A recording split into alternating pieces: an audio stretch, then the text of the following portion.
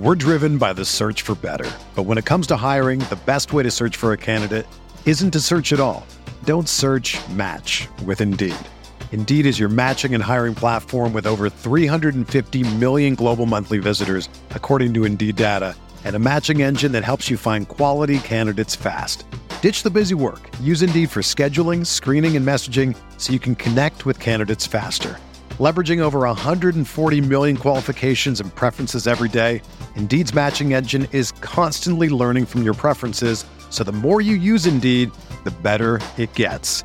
Join more than 3.5 million businesses worldwide that use Indeed to hire great talent fast. And listeners of this show will get a $75 sponsored job credit to get your jobs more visibility at Indeed.com/Blue Wire. Just go to Indeed.com/Blue Wire right now and support our show by saying that you heard about Indeed on this podcast. That's Indeed.com/Blue Wire. Terms and conditions apply. Need to hire? You need Indeed. This podcast episode is brought to you by Coors Light.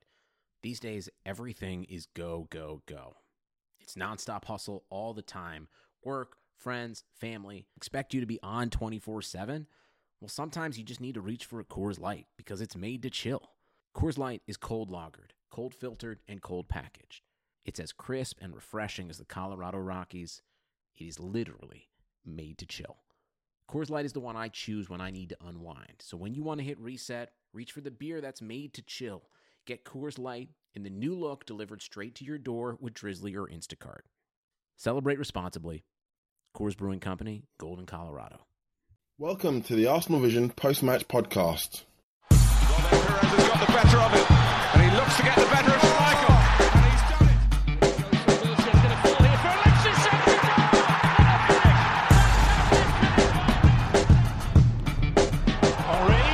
chance. Welcome to the Arsenal Vision post-match podcast. This is me, Lean, from arsenalvision.co.uk.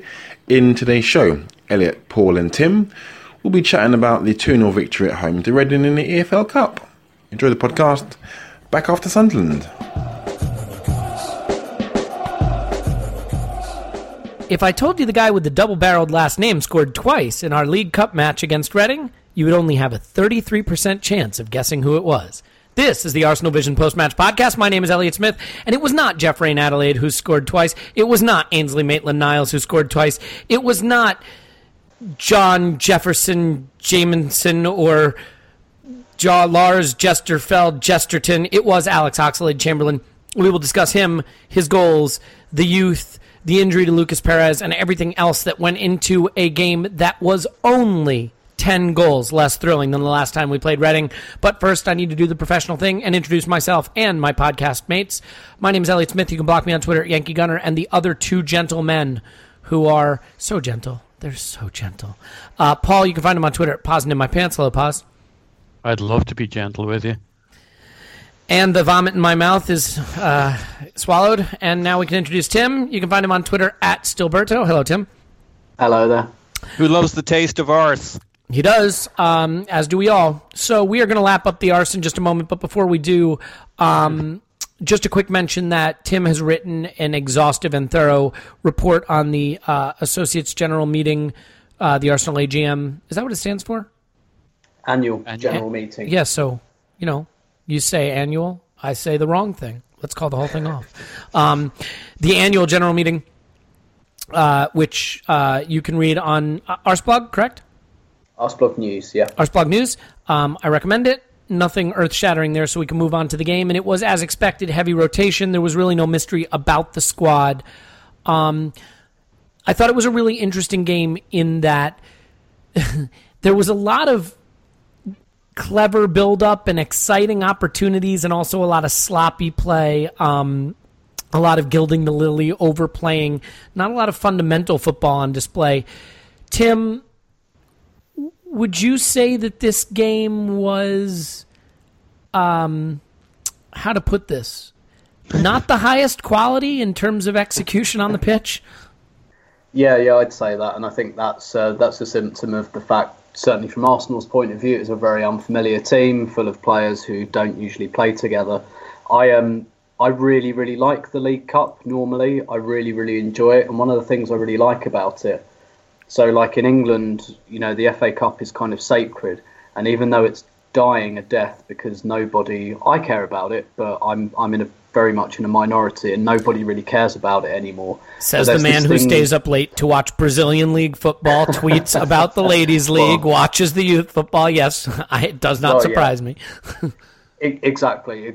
I'm in something of a minority, but even though nobody really cares about the FA Cup anymore, there's this thing where you're not really allowed to say it, and it's and therefore, whenever the FA Cup comes around, people really over-egg the pudding about the tradition and all of that. And I like all that stuff, but it's just not genuine when people say that. They're just, they don't like it and they don't care about it anymore, but they just don't feel like they can say it.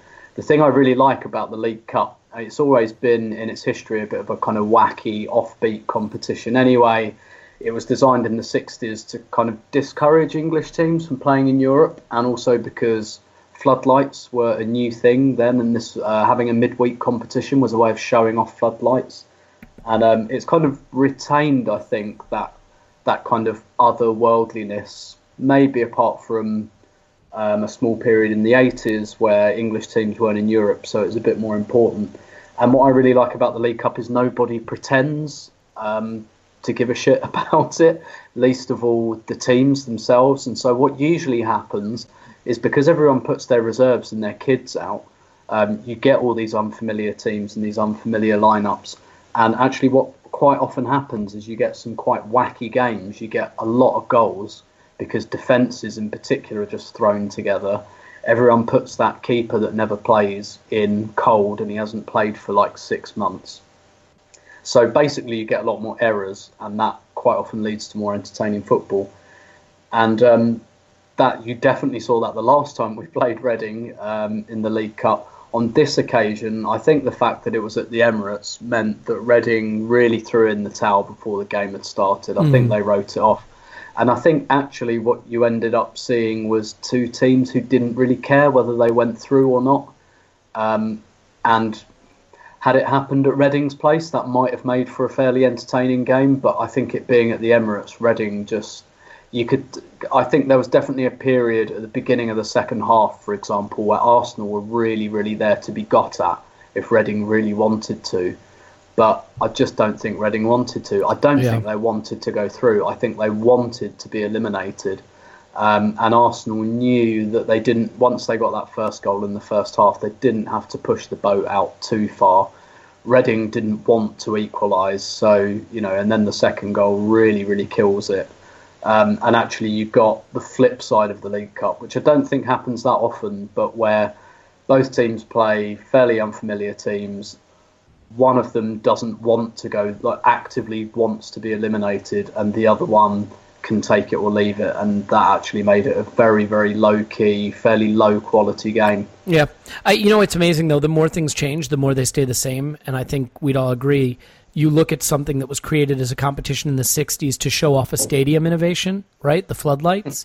And you fast forward to today, and it's still a competition designed for that very same reason as West Ham showed off their removable seats, which I think, you look at it, and it's just stadium innovation after stadium innovation. That I went a long way to get there. So, Paul, we disagreed on this topic just a little bit offline. A little. And I think, look, there is a difference between explaining something and it still existing, right? Like, if you have a lot of unprotected sex, that can be the explanation for why you have herpes. It doesn't change the fact I don't actually that you remember have this argument. Herpes. Like I said to you, I thought that it was a very poor quality game. And one of the things that a lot of people said to me on Twitter, and you said as well, is, well, that could be down to the fact that there were a lot of people out there that just weren't used to playing together. Both can still be true. What I felt, though, is I almost felt like there wasn't enough serious professionalism on display. So I guess what I would say is, why don't you give me the counter argument? My opinion is there was just too much sloppy play in the fundamentals. Final balls that were casual, that weren't executed properly. Lucas Perez was guilty of it. Oxlade-Chamberlain was guilty of it on multiple occasions. I thought Jeffrey Adelaide and Ainsley Maitland-Niles executed some nice pieces of skills, but also overplayed on a number of occasions. So to me, while there was some attractive football on display, it just looked sloppy and unprofessional at times. What did you see? Well, yeah, it was sloppy, unprofessional at times. But to Tim's point, welcome to the League Cup. It's going to have, to me, it's somewhere between a preseason game on steroids against in-fit and somewhat informed team, as opposed to Singapore 11, who've never met each other, aren't fit, and are a foot too short. Hang on, is that racist? I don't know. Is the problem that you have young players that feel they have to prove their entire worth in their limited EFL Cup opportunities? There is undoubtedly some of that, but we should remember there were only 3 juniors on this team. Everybody else was somewhat experienced. And so I think we can overplay that a little bit. I think it was definitely the case of gilding the lily. Well, but almost all the players are players that are not, with the exception of Iwobi, none of these players would expect to start regularly for the first team, and so all of them have a point to prove. They do, but they're experienced enough to know that the way you prove a point to arson isn't necessarily to beat 7 players and then fall over the ball. Yep, good point. It's to show you can build up play, and we will talk about the Ox, I'm sure, at some stage. Coming up next. But, yep. So I'll leave that one for now. I don't quite agree with your initial introduction. We'll get there. You mentioned Perez. We'll talk about him. I thought overall he had a really good game, but I concede some of his passes to his colleagues were poor, usually with his right foot, and not done to impress the manager, I can assure you. Whereas he had one really unselfish did. moment, right, where he was in on the right channel and he tried to slide in. Was it Jeffrey in Adelaide? And the pass was just woefully underhit. Yeah, I remember the one. I don't know. It might have been Iwobi. I think it was Iwobi. So with Jeffrey and Adelaide, I don't think he did anything crazy, mad, kind of entertain the peeps, catch the manager's eye. I don't think he had quite the game I was hoping for, but I thought it was okay. I thought Ainsley Maitland-Niles, conservative, the joke I borrowed from Arsenalist.com. I thought he had a really good, but also, to your point, some flourishes and some moments of poor quality, but showed a lot in his game. I thought he was maybe the most exciting find of the day. Not that anybody is really a find. Thought Zelalem came on and played a really solid, good game. And to me, that's the charm of the League Cup. You're going to see a mishmash. One of the things I didn't agree with you on when we argued, we discussed on the Twitter nets, was you talked about it being more a series of individual performances rather than a collective. A cohesive collective, yeah. Yeah, well, and I think it was cohesive until it wasn't. In other words, there'd be some lovely play, like genuinely lovely Wenger ball passing between players who didn't really know each other that well in an 11. And then it'd fall down somewhere, usually in the final third, for the reasons we talked about. So, yeah, you got to be able to pick through it. I don't think that was any worse of a game than I would have expected going into it. I thought it was pretty entertaining. It's very open. It just felt weirdly sort of shapeless and open and chaotic. Like it was, I guess that's what it was for me. It's just, it was hard to understand what the shape was supposed to be at times. We had tons of room to run into in midfield, and yet we would lose the ball in a silly way and be scrambling to get back to them. I mean, I think part of this also is Reading just seemed so poor that it felt like we struggled to step on their throat when they were basically laying on the ground and offering it. Yeah, and they gave us plenty of space. I think, interestingly, they should have either decided to come to press us or decided to sit back and keep it tight for a while. Instead, they decided to play our game at us, and it was a nice game because of it. I don't know if I'd say they showed up not to win the game. I definitely don't think we didn't want to win it. The manager clearly wants to stay in the competition. He mightn't be determined to pick his first 11 for it, but once the 11 goes out there, I think everybody on that pitch wanted to play and wanted to win. And I think the manager wanted to win to stay in the competition because he needs to give these guys games. But well, if we can win at home against Southampton, I mean, we're into the semifinals of the competition, and I get that that's not a given. That's a tough fixture. But having avoided any of the big boys, and it's possible that, only Liverpool and United left in it, we'd be as favored as anyone. Yeah, and he gets to give Gibbs a game on whenever it is, November 29th, and these other people are going to be coming into his office saying, when do I get to play? And worst case, he's got November 29th or whenever it is. Yeah. Tim, there are two players in particular that I really want to talk about in this game. Alex Oxlade-Chamberlain and Rob Holding. Let's start with the Ox. A player that gets a lot of attention, understandably, but he's a bit of a lightning rod. He's kind of become one of those polarizing figures that there always seems to be a couple at the club. Francis Coquelin has become one, and I think Ox is as well. His end product has improved this season, although I think you'd have to point out the games in which he's gotten end product, Ludogorets and Reading being two of them. But this game, for me, summarized him in a lot of ways because everything he did, the goals were individualistic. He did some nice individual things, but with opportunities to involve his teammates, I felt he struggled. What was your take on his performance as part of the collective? Yeah, it was a right old mixed bag, wasn't it? I agree with that observation that he exists outside the structure of the team, which sometimes can make him very, very handy if the structure isn't working. I think what that makes him is a decent player to bring off the bench when it's not going very well, a bit like Giroud, perhaps. But there was that nice little link up. I think it was with Giroud where he really should have gone one more and squared it to Iwobi on the back post. Mm-hmm. Although, given the quality of Iwobi's and shooting at the moment, maybe not. It's really, really hard to tell. It was such a mixed bag. There were some really, really good things, namely the goals, and then there were some things that were really not impressive. One aspect where I do think he's improved, I know I said a couple of podcasts ago, I talked about him, having a bit of a look at Iwobi and what he's doing, and by that I didn't really mean becoming the same player as Iwobi, but more the spaces that Iwobi was picking up. And I think, Paul, it was you who sent over an article that was on New Maxit earlier this week about Arsenal using the half spaces much better this year. And well, that's a Iwobi for you, definitely.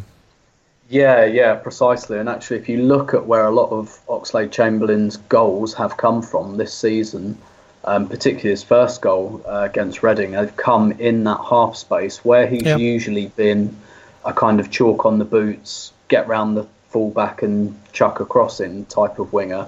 He's actually kind of moved infield, and whether this is by instruction or intuition, I have no idea, but he's kind of moving infield a little bit and trying to pick up those danger areas, and that I think maybe learning a little bit from Theo, which we've heard some talk about too. Well, the first goal was a picture perfect Theo goal. And actually Wenger said that himself, didn't he? Yep. I think it was after this game. He said they're like picking each other up at the moment. And yeah, you're absolutely right. That was a kind of, it was very similar to Theo's goal, his first one against Basel, I think. Same sort of area, same sort of finish. And we know Chamberlain can do that. We know he's got a decent shot on him. As to how he performed within the collective, not brilliantly, although I might cut him a little bit of slack in terms of, he's only played with Lucas Perez once before, although Perez was very encouraging, I thought. I don't think he's really played in the same team as Iwobi too often, because it tends to be either or between them. So, no, he wasn't great within the collective. There were a couple of kind of individual moments. We might have been talking a bit differently if that nice bit of link-up play with Giroud had ended up in a goal. But then again, I think Giroud is one of the very few players in this squad that Chamberlain really does have a relationship with. And I think if Giroud is playing up front, I would play Chamberlain. And can I lob in quickly, Tim? There was that really nice through ball he did for Perez that put him through on goal. I mean, he did have a few, better than normal. He did have some good link-up play, but it was Reading and it was the League Cup, so I wouldn't get too carried away on it. I feel like there are so many times in the match with Ox, and I hate to say this, where like he executes or tries to execute some piece of individual skill and shoots and doesn't score, or the ball goes out of play, and there's some teammate standing 6 or 8 yards away with their hands pointing to their feet, kind of giving him a look.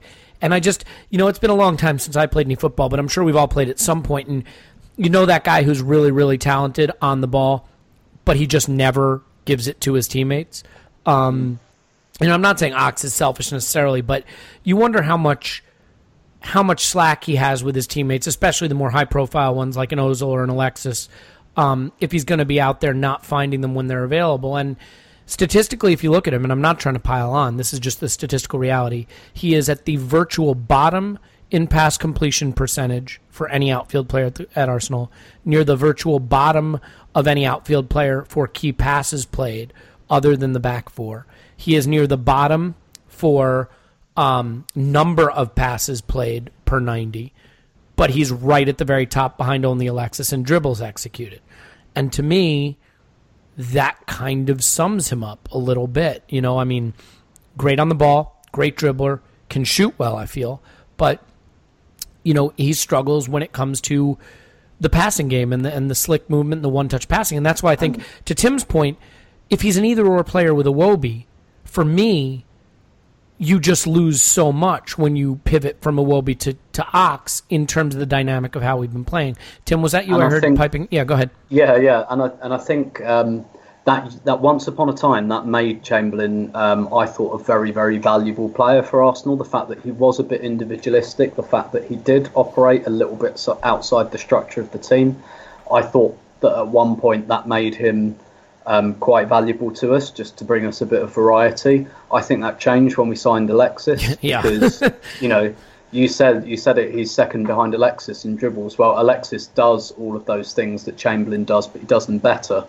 And with greater end products. So and by the way, just slightly ahead of Alexis in pass completion percentage. So again, if you've got a guy like Alexis who does have end product and can play key passes, but turns the ball over quite a bit and dribbles quite a lot, can you afford to have another one who doesn't have the same assist tallies and key passes? And indeed, yeah.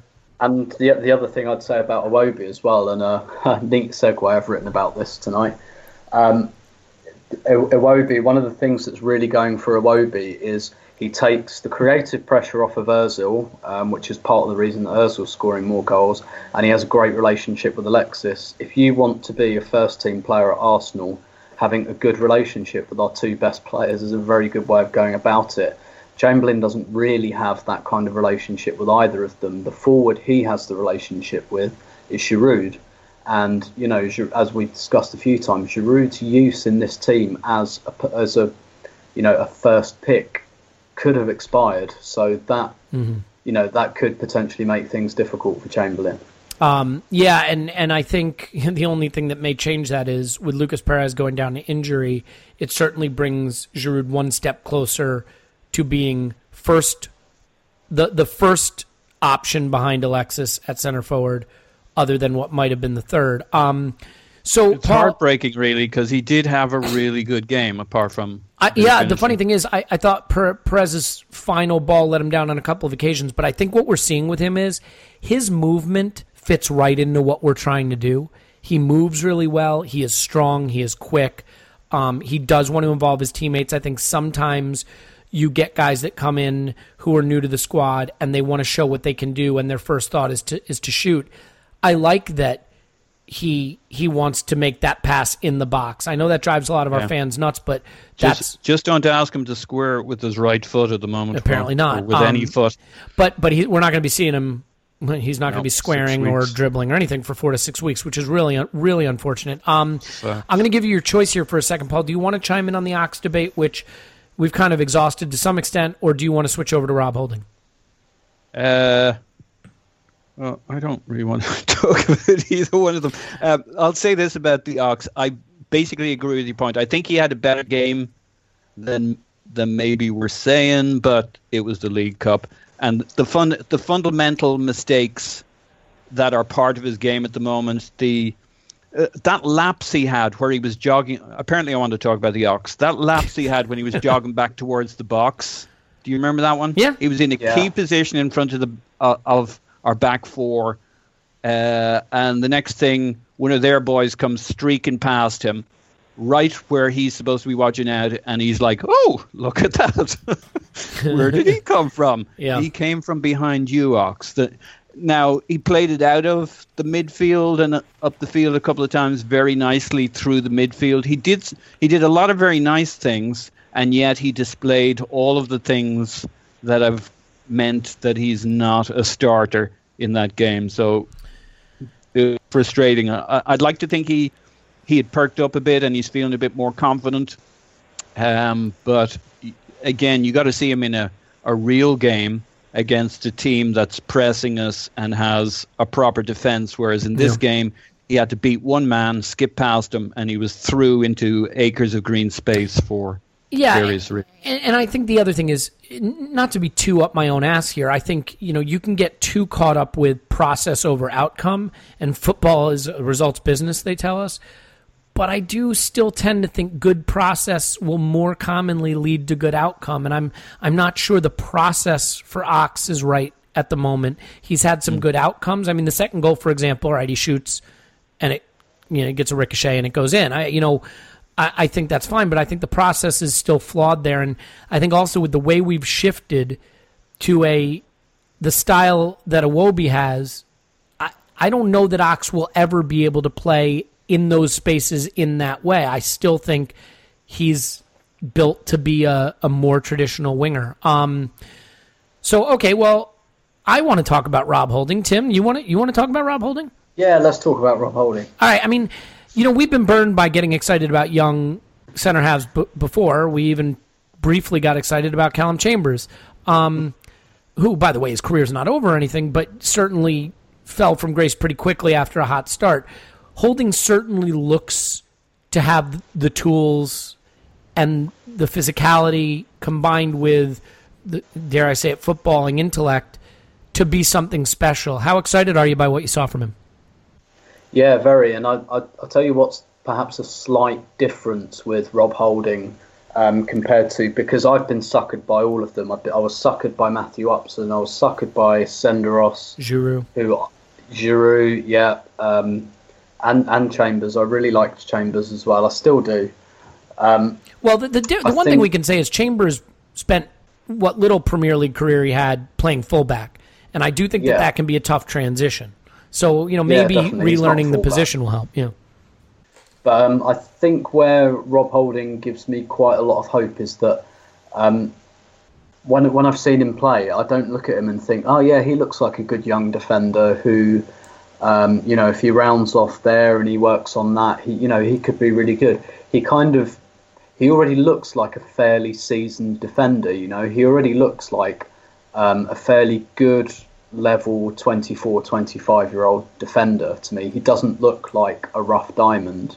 I'm not saying he's complete, because he's obviously not given his age, but if I looked at him and didn't know who he was, I would probably say, yeah, that's a decent 24, 25-year-old Premier League centre-half. He doesn't look very green, shall we say, and maybe playing in a terrible team like Bolton in a championship, in a championship relegation season. Well, he was their player of the season, right? That.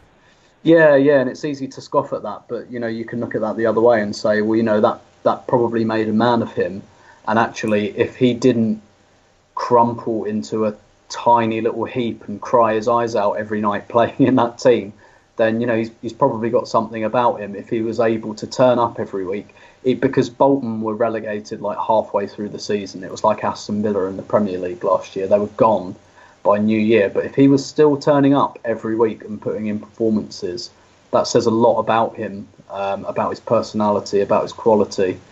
And I just really like the way he carries himself. He looks established. He looks confident. He doesn't look like, he might make a mistake or two, but he'll probably iron that out. He already looks there in the few times we've seen him, and that's exciting, because you think people's different players' careers peak and trough at different times, but you think there's at least a reasonable chance that he's going to get a lot better given his age. So I know I was impressed by his physicality as well. He doesn't look like a big, strong guy, you know, but he knows how to use his body to kind of, you know, shepherd people off the ball and move them off the ball, or move himself and get himself between the player and the ball. And I thought it was, and I understand it was a championship team, so you could say to some extent it was his level, but I was very enthused by what I saw. I thought he was our best player. Yeah, and I mean, I think it says a lot that the experienced center half next to him, Gabriel, looked like the guy learning the position and not necessarily having a composed, cool head. And the young kid next to him was really the safe, reliable anchor, the central defense. You steadfastly refused to talk about him, Paul, but now on our Skype chat, you're begging to add a word. So what's jumped to your mind since the last time you turned down the opportunity to talk about Rob Holding? This won't be popular. Well, I still don't really want to talk about him, but what I would like to say Fantastic. Yeah, the points you're making about him, it strikes me, you could kind of say the same about Iwobi, specifically in this game, in that he was given the responsibility of the number 10 spot. You know, he's the same age as these other young kids coming in, or maybe a year or two older, but his maturity in that game, you know, he knew his responsibility, that he was the driver of the midfield in terms of chance creation. And, you know, he showed up in the number 10 spot. He dropped deep. He helped out. He worked his ass off. He doesn't always play more than 70 minutes in a Premier League game. I was actually, you might expect he'd be impressive in this, but it could have been easy for him to become somewhat anonymous, think it was good enough to be good enough. I thought he was really good and showed a level of maturity here. Okay. I think, you know, the game itself ultimately was a chance to see some young players and not draw too many conclusions, because you're at home against very, very poor opposition, as it turned out.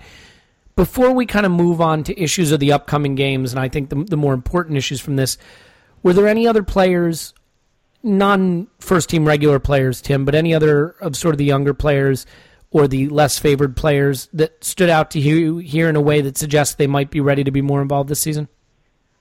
Not especially, no.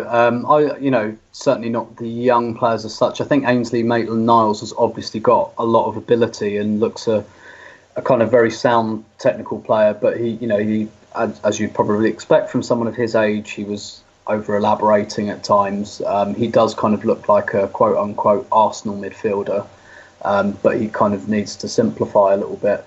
I was enthused certainly by the movement of Lucas Perez, and I think that really sucks if he's out injured for a few weeks, because it really looked like this might be the first chink of light in his Arsenal career. He really kind of gave the impression that he could take the mantle he was starting to give the impression that he can take the mantle from Alexis on occasion. But to be honest, no, not really. It was such an uneventful, bitty game, and very, very few players stood out, to be honest. The thing that sucks about the Lucas Perez thing is, like, for whatever reason, he's been really slowly integrated, but the signs are there that he could be really handy, and now he goes out, you know, at a time when he maybe was just starting to get some opportunities. I think the worry is if what it means is more opportunities for Olivier Giroud from the start, and that's not just a joke about how much I don't like Olivier Giroud, but just Lucas has shown he has the mobility to continue with the system we've been using, right? So, like, I would feel confident that if Lucas started, whether it was centrally or on either wing, that it wouldn't be disrupting the system too much. And that's really what I'd like to see, is for us to continue to play in the same way. So I think, you know, look, there's some other nice little stories here. Giroud makes his return. He had a fantastic bullet header, brilliantly saved. Which really, you know, we talked about his potential role coming on after 70 minutes, and I think that was kind of a poster moment for what you might have hoped for him in the last game had he come on and was just absolutely on the noggin. Yeah, and you look, it's good to see, because I think he's an important player for us going forward as that plan B that we don't have without him. So I don't want to make it sound like everything I think about him is negative. It's more just that I think from the start we want to stick with the more mobile front line. I guess, Tim, the one thing I would say is you said there wasn't any other player that stood out for you too much. If I had to pick one, maybe it'd be Emi Martinez. Made arguably the save of the season for any Arsenal keeper. And it is really just ironic because in past seasons, the guy would be knocking on the door to be starting with the state of our goalkeepers, but he's clearly third in line behind two exceptional keepers. Paul, any quick thoughts on Emi Martinez? I mean, is this a guy who just looks the part and maybe, we got sucked in by Szczesny, but mentality kind of ended his Arsenal career? Is this a guy who maybe has a big future here? Yeah, maybe. I mean, he certainly seems, as much as you can tell, he seems to have the right attitude. He was ready on the one or two occasions he was needed in this. He looked sharp. In terms of players in this game who might contribute to our squad this season, he could certainly end up contributing. All we need is one injury, unfortunately, from one of the keepers. But he looked the part, and I think you could say that about our back four. I think, Jenkinson, well, he played the full 90, I believe. Mm-hmm. That's pretty impressive from a guy. I mean, he always had an engine, and I think he proved it again. He was a bit cautious going forward, but he looks like, when we last saw him playing for the Arsenal, he had a bit of a habit of, if the ball was hung up in the air, in the kind of deep midfield, he'd do something weird and wacky and drop himself in it. Hopefully a couple of years of maturity have made the difference there, and he might actually be a good foil to not quite compete with Bellerin, but fill in that spot there. I think Gibbs did pretty good in the first half and did a couple of dodgy things in the second half, but certainly showed his pace protecting the counter, and I think Gabe did good, though wasn't tested that much, and Holding did very good. So I think the back five all proved some kind of a point in that game, albeit. Yeah, I mean, I don't think Carl Jenkinson has a future at Arsenal personally. It's so early to say. So early, and he's just back from injury. But I love the kid, and it's great to see him playing an Arsenal shirt. You say that, but it's very hard to get a very good backup number two full back. Well, the one thing we know is he might be very good, but not, or he might be good but not great. He might be steady. Here's what we know: he's a guy who would gladly sit the Arsenal bench and wait his turn patiently, right? So it's hard to find foreseeable anyway. Right. It's hard to find players that are willing to do that, and I think he would. I think we've done a hell of a job to squeeze out 35 minutes about this match. I think we can push on. I mean, the only thing I'd say in addition is, and I'm not just saying this as an American, I have a sneaky feeling that if he was given the opportunity, Gideon Zelalem could be the heir apparent to Santi Cazorla. I think he's the guy that's got that skill set. He can kind of carry the ball. He's a needle player. He can make those little passes. He's quick to get the ball out of his feet. He's a little bit slight, but I think he's built up some physicality with his time at Rangers, which you're going to do, I would think, or pay for it otherwise. He hasn't really had the chance to break through. No. But he got like 14 or 15 minutes in this, but he did catch my eye. I do think there's a robustness about him he didn't have before he went off. Yeah, but the footwork is there, and that's why it kind of reminds me of Cazorla in that respect. Someone who can be the needle player in midfield. And the reason I bring that up is it's a good transition. Tim, we go to Sunderland at the weekend. They're bad. We should win this. But we looked pretty bad without either Xhaka or Cazorla in midfield. And El Neni played in this cup game, and I almost wonder if it was just to give him more football to be better for Sunderland. I mean, there's no chance we're getting Cazorla back for the weekend, I would guess. What on earth does the manager do with the center of our midfield this weekend? And what did you think of El Neni in this one while you're weaving it together? Because I thought he was pretty good, actually. Yeah, I mean, it's so hard. The one thing I'll add about that is there was so little pressure in midfield. He must have looked around and thought, like, do I run into all this space? What the hell do I do? It's like the whole pitch to himself. He was more of the DM. He was more of the deep-lying playmaker, DM, grown up in the midfield in this game, for obvious reasons. Yeah. I mean, as to what he does on Saturday, it will entirely depend, because he might not have any choice but to go with El Neni and Coquelin again, because that might be all he has available unless he decides to do something really left field and put Maitland-Niles or Zelalem in. So we might just have to see the same thing again, out of choice. The thing I'd kind of add on the Zelalem thing, he's a weird player, right? Because I used to watch him in the under-21 side a couple of years ago, and in the under-21s, you never saw him. You'd watch a game and it would completely pass him by. And Interesting. Yeah, but I remember that. When he'd play in the first team, he looked much, much better because I think he's just on that kind of level, certainly off the ball, on the ball with those combinations.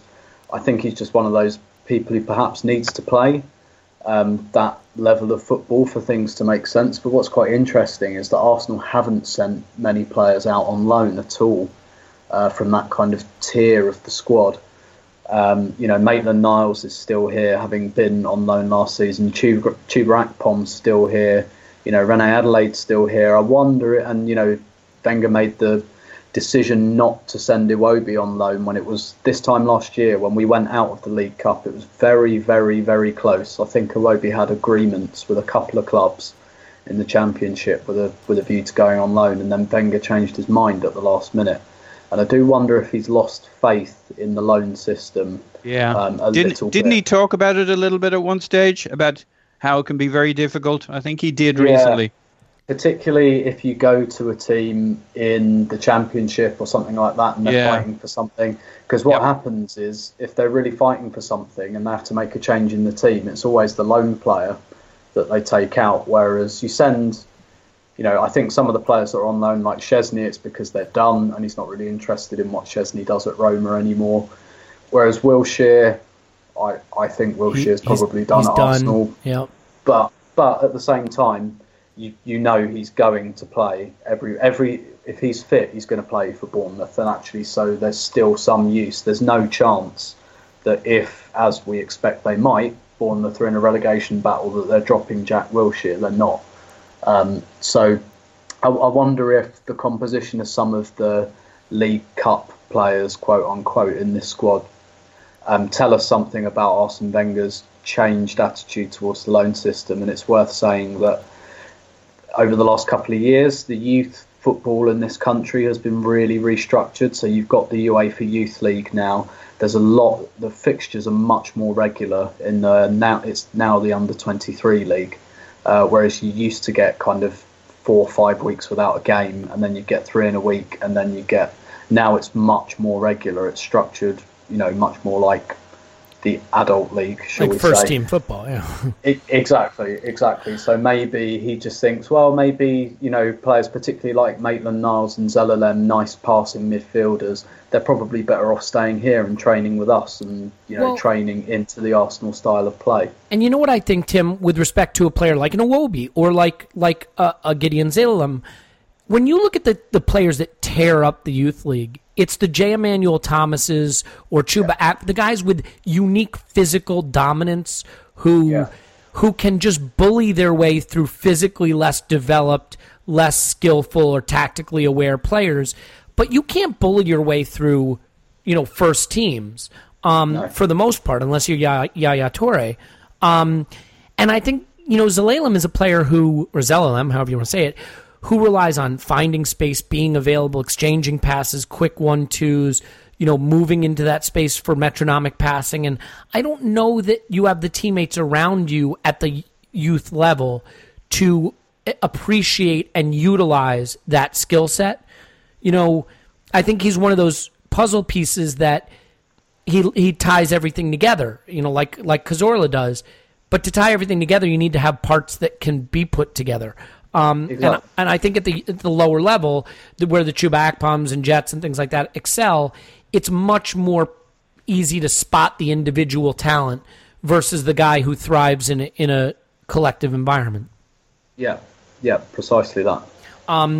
So Mesut Ozil and Santi Cazorla have exchanged 187 passes in the Premier League this season, the most frequent pass combination in the league in 2016-17 season. How do we get Ozil more involved this weekend at Sunderland, Paul? Like, if it is Elneny and Coughlin, what the hell do we do to replace that pass connection specifically? I don't know really. I mean, hopefully Sunderland will actually try and compete in the midfield to some degree. That was definitely a problem last time out, which meant that, without a midfield battle to battle, Coquelin's bag of tricks is kind of not exactly suited to the field of play. I'm hoping El Neni. I mean, to me, he did have a very, very good passing game in this. Now, yes, it was the League Cup and Reading, but if it sparks him, I seem to remember him being more aggressive in his passing style and more ambitious when he first arrived, and he's kind of settled into a gentler rhythm game right now. I seem to remember Coquelin himself having a pretty good couple of games again when he first arrived and Coquelin got back. I'm hoping that Sunderland play a little more, compete a little bit in the midfield, create a little space, but also give Coquelin a chance to kind of leap in there, get a ball back, spring an attack. I hope El Neni comes out of this a little bit more aggressive, feeling good about the role he played, takes on a bit more responsibility. Outside of that, I don't really have any more magic. Okay. Tim, we need some magic. Well, I'll have probably had several beers by the time I get there. Can you do more magic when you're more drunk? Can you play? Everything seems more magical when you're drunk. I Just ask my wife. That explains our entire relationship. I think my hope would probably be, I agree with Paul, that hopefully El Neni will be a bit more assertive, not so much physically, but with what he does with the ball. Because in fairness, against Middlesbrough, a lot of his passes, he was trying to pass it forward. It just didn't quite have the tempo in it that it needed. I think really what we're looking at is hopefully Sunderland being a bit worse than Middlesbrough, and with a rest in midweek, that Ozil and Alexis will just be a little bit physically more at it than they were against Middlesbrough, because I think certainly in hindsight we made a big mistake with Ozil playing 90 minutes against Ludogorets. And I think or Cazorla really, starting at all. yeah, exactly. And I think those were, the errors in hindsight. They've probably put them both together, and I think you've got a mistake. They're probably two half mistakes. You don't think he'll make any effort to do something different with central midfield? I mean, could he move Iwobi there? Is it possible Ramsey plays from the start in central midfield, or do you think for certain it's going to be Coquelin El Neni? The only thing I can think of is him starting Ramsey, but I don't see that. I think Ramsey will probably be a sub, and again that can give us a little bit of hope, perhaps, because if the midfield isn't functioning that well, then we can call for him. But I think I'm right in saying Coquelin and El Neni started against West Ham away in April, and we went 2-0 up in 25 minutes in that game, so it's not impossible. It's not like playing Coquelin and El Neni means we're definitely going to struggle to score goals or create anything. Well, do we think also the fact that we're away means just the tiniest little bit more impetus from the home side that gives us a little more of the space we didn't have against Borough? I think so, yeah. Because actually Coquelin and El Neni, another game they started in and around that West Ham game was at home to Watford in the FA Cup, and that didn't go so well. And I think you're right to make that distinction between, home and away. And although I do think Sunderland will they'll play quite similarly to Middlesbrough, I think, but once they get the ball, they will probably have a little bit more ambition. And, that hopefully that's where someone like Francis Coquelin can make a difference as well, because, they won't just be... You wouldn't have thought Sunderland will just go back to front if and when they get the ball. They'll try and do something attacking-wise, and perhaps we can create something from there. But, I think when we played Sunderland at the end of last season, it was El Neni and Ramsey was the partnership. But also when we played Sunderland at the Emirates and drew 0-0, that was Cazorla and Ramsey. We played without a proper kind of defensive midfielder. So, and we didn't score then. So, I think whoever we play, we might have to be a bit patient to break them down. But, I don't think having Coquelin and El Neni means that we're definitely in for a struggle. Yeah. I mean, and I do think you gotta look at the bench, because that was a big issue in our last game. And this time you might have, we had an argument about whether we wanted Ramsey or Giroud to come off the bench. Well, this time around, we might have both. We might have both. So that'll make a big difference after 70 minutes. Any surprises, Paul? Oh, go ahead, Tim. I was just going to say the other option he does actually have in central midfield is Chamberlain. Yeah, I mean, that's actually a really interesting point, because the question I was going to ask for you, Paul, any surprises you expect to see? Do you think Iwobi might drop out for Chamberlain from the start on the wing, or that Giroud might get the start there and Alexis gets pushed out wide, or do you think he'll stick with what he did at Borough and just hope for a more rested performance from the key frontman?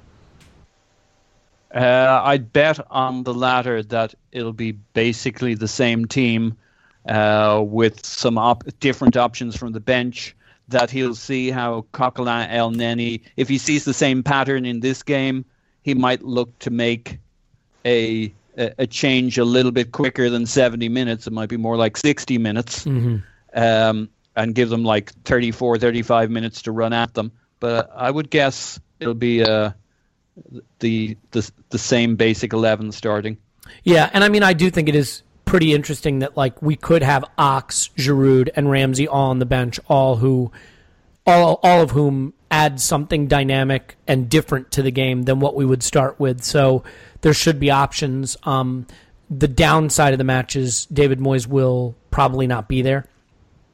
He may be disciplined by the FA for being sent to the stands in the last match, so that does give Sunderland a lift. Anyway, I think we've done more than our fair share on the EFL Cup and the upcoming Sunderland match. It's a North London derby after that, so we want to keep our powder dry, God knows. You can certainly find these two insightful, interesting, and intelligent Arsenal supporters on Twitter. Tim is there at Stilberto. Thank you, Tim. My pleasure, as always. As always, the pleasure was yours. And Paul is on Twitter at Paz in my pants. Thanks, Paz. Momentum, and the second time I watched it. Great. Good. Yeah, because we hadn't gotten that in, right? Yeah. Drinking game. Drinking game. Yeah. It's the Arsenal Vision post-match podcast, Drinking Game.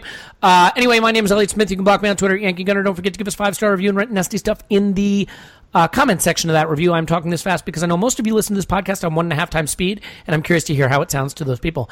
Anyway, thanks for listening. We'll talk to you after Sunderland. Enjoy the football.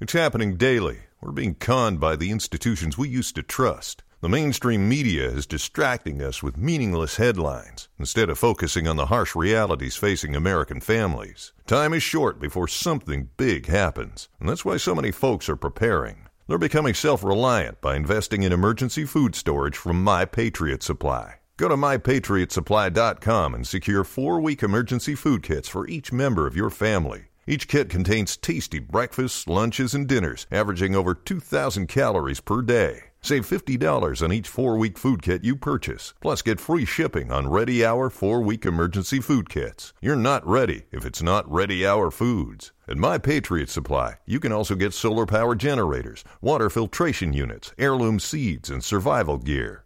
Order by 3 p.m. and your unmarked boxes ship the same day. Shop MyPatriotSupply.com today. MyPatriotSupply.com.